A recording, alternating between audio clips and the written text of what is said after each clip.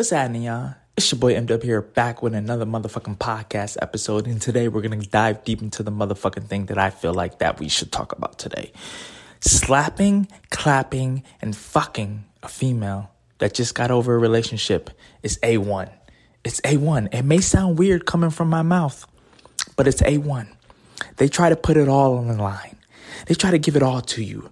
They try to suck your fucking dick like they're trying to die. Like they're trying to fucking sacrifice themselves because they got hurt so bad. They take all the hurt out and put it on your ass. Reluctantly. Can't even say that word fucking right. They lay it down.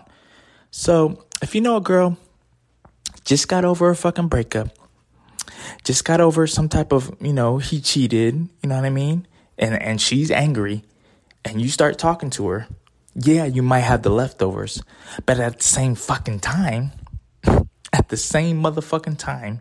you're getting all the hurt put on you. And what I mean by that is what I just fucking said. All that shit that she's been through, all that shit that she's gone through, all the cheating, all the allegations, all the shit that's bothering her is going to be she's going to ride your fucking dick like a motherfucking monster, my nigga, because she's hurt. She's petrified. She's mad as hell. So she's going to take all that madness out on your motherfucking dick. If not sucking it, fucking it. So just a little tip if you guys didn't know.